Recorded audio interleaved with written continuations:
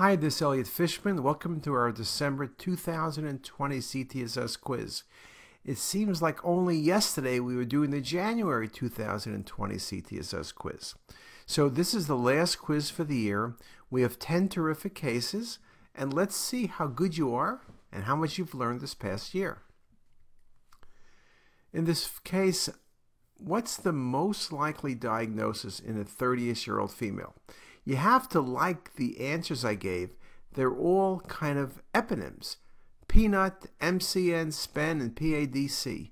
Oh yes, PADC is pancreatic adenocarcinoma, just in case you didn't know what a PADC was. Well, what we see here is a mass in the tail of the pancreas. It's cystic and it's solid and has coarse calcifications. The fact is, it's not very vascular and it could be a neuroendocrine tumor. But a 30-ish-year-old female, I'm going with a SPEN tumor, solid and papillary epithelial neoplasm. Often is calcified, maybe 30%. Cystic and solid. MCN's occasionally calcified, but they're more cystic. And neuroendocrine is typically more vascular. And this indeed was a SPEN tumor. Just a terrific example. In this case, I asked, what's the most likely diagnosis? Well, there's a large cystic lesion left upper quadrant toward the left mid-abdomen. And I guess the first question you can ask is, could this be adrenal? Could this be gastric? Could this be retroperitoneum? Could this be splenic? Yes, those are all possibilities. And I gave you a few choices. I put down adrenal carcinoma. Adrenal carcinomas can be cystic, but not this cystic. Usually they're solid. And GIST tumors become cystic when they're treated, but not this cystic. And serous cystadenoma is indeed a good possibility. But what I like here is there's a solid component at about 3 o'clock, and there's septations. Remember, when you think about mucinous cystic neoplasm, it has ovarian stroma, and that's why you have septations. The solid component ended up being high-grade dysplasia with an mucinous cystic neoplasm, or MCN. Just a wonderful, wonderful example. In this case, the patient's primary diagnosis is, now, one thing you can see is the patient has cirrhosis and a big spleen. But then you look at the pancreas, and the patient's pancreas is replaced by fat. But it's diffuse fat, and you can see the mass effect of where the gland was, or the gland still is, but it's replaced by fat. When you're diabetic, you can have fatty infiltration of the pancreas, but not this really prominent fat. And this is the classic hallmark appearance of cystic fibrosis. Beautiful example of cystic fibrosis and secondary cirrhosis due to the cystic fibrosis. Just a wonderful example. The most likely diagnosis in this case is, you look at a very vascular lesion, the liver is not cirrhotic. And you could think about FNH, you could think about hepatic adenoma, hemangioma, nah. Hemangiomas get flash filling when they're small, but this is too large, and very bright arterial with what looks like a pseudocapsule. You look at the venous phase, the lesion washes out, but you see the mass boundaries, and you see some solid and cystic components.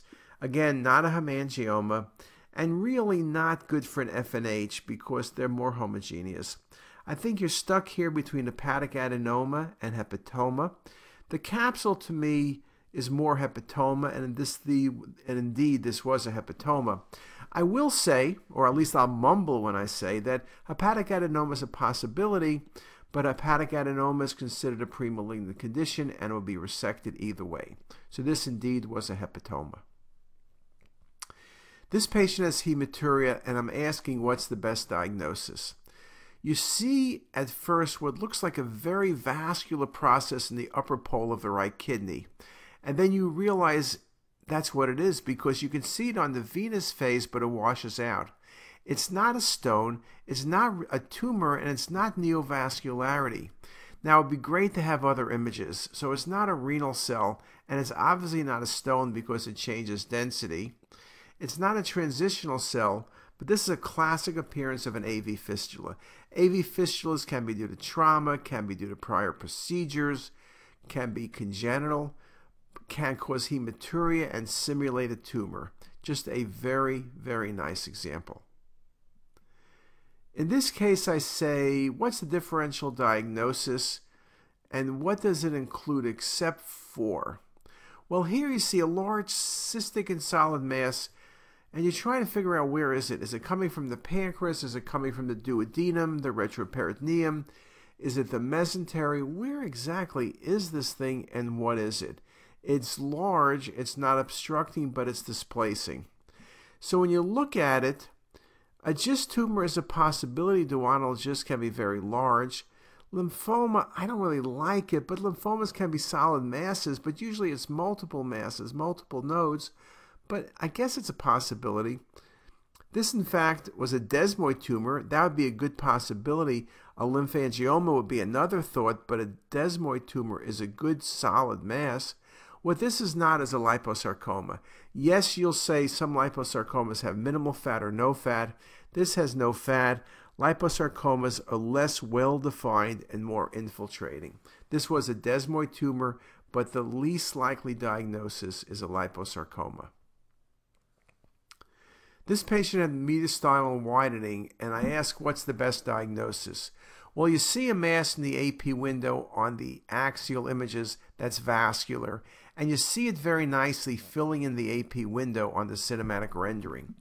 What are vascular masses? Well, it could be METS. Metastatic renal cell carcinoma can give you vascular nodes. You could have Castleman's disease that gives you vascular nodes. It's not an aortic aneurysm. Melanoma, the nodes usually aren't that vascular in the mediastinum. This is not a location for thymoma, but you can consider a thymus or thymoma in any mediastinal mass, or at least consider it. Maybe it grows there. But this is a great location for a paraganglioma. It's an uncommon mass, but vascular wherever they are in the peripancreatic region, in the adrenal bed, at the organ of Zuckerkandl.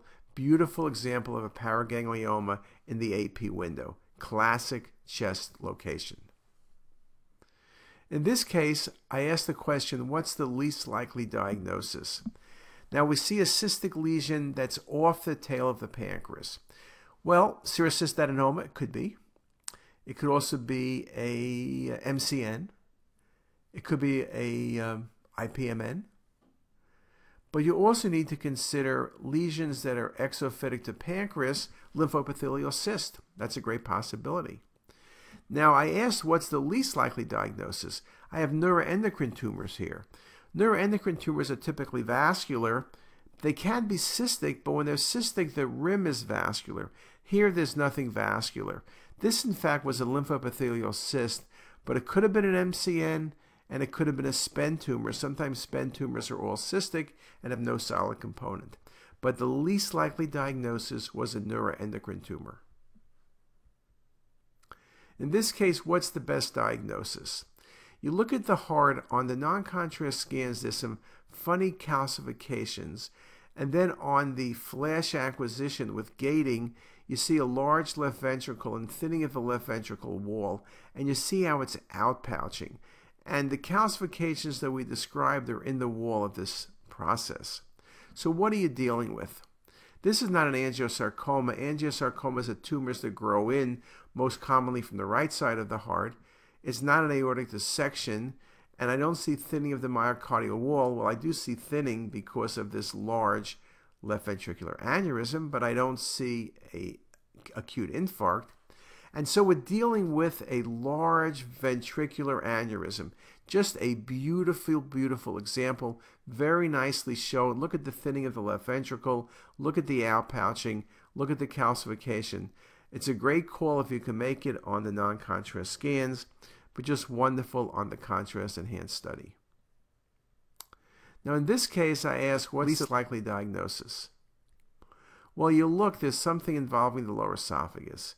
So you could think about hiatal hernia. You could think about a soft tissue mass there. So what occurs in the esophagus? You could have lymphoma, though it's pretty rare. Maybe it's nodes in the periesophageal region. You can have GIST tumors of the esophagus. Those are soft tissue masses. You can have GIST anywhere in the GI tract, from stomach to esophagus to small bowel to large bowel to rectum. It could be esophageal cancer. It looks like a mass involving the esophagus. The one thing it shouldn't be is a carcinoid tumor, because carcinoids are vascular. This lesion is not vascular. So I'm thinking carcinoid is the wrong answer. This ended up being a GIST tumor of the esophagus. A very unusual case, but soft tissue mass, you got to think about adenocarcinoma, you got to think about GIST tumor or some other possibilities. So with that, I've given you 10 absolutely terrific cases. That's 10 cases to end the year, 120 quiz cases for the year, and soon, within weeks, we're going to have the new app on the Apple Store, which will give you those 60 new cases added to the hundreds we've had previously, and a whole lot of new files. And with that, I wish you a great day. If you liked what you heard here today, please make sure to hit that subscribe button and visit our website ctassist.com for lectures, quizzes, pearls, and more. Also, be sure to check out our apps that are available for free on the Apple Store. All links are in the description box below.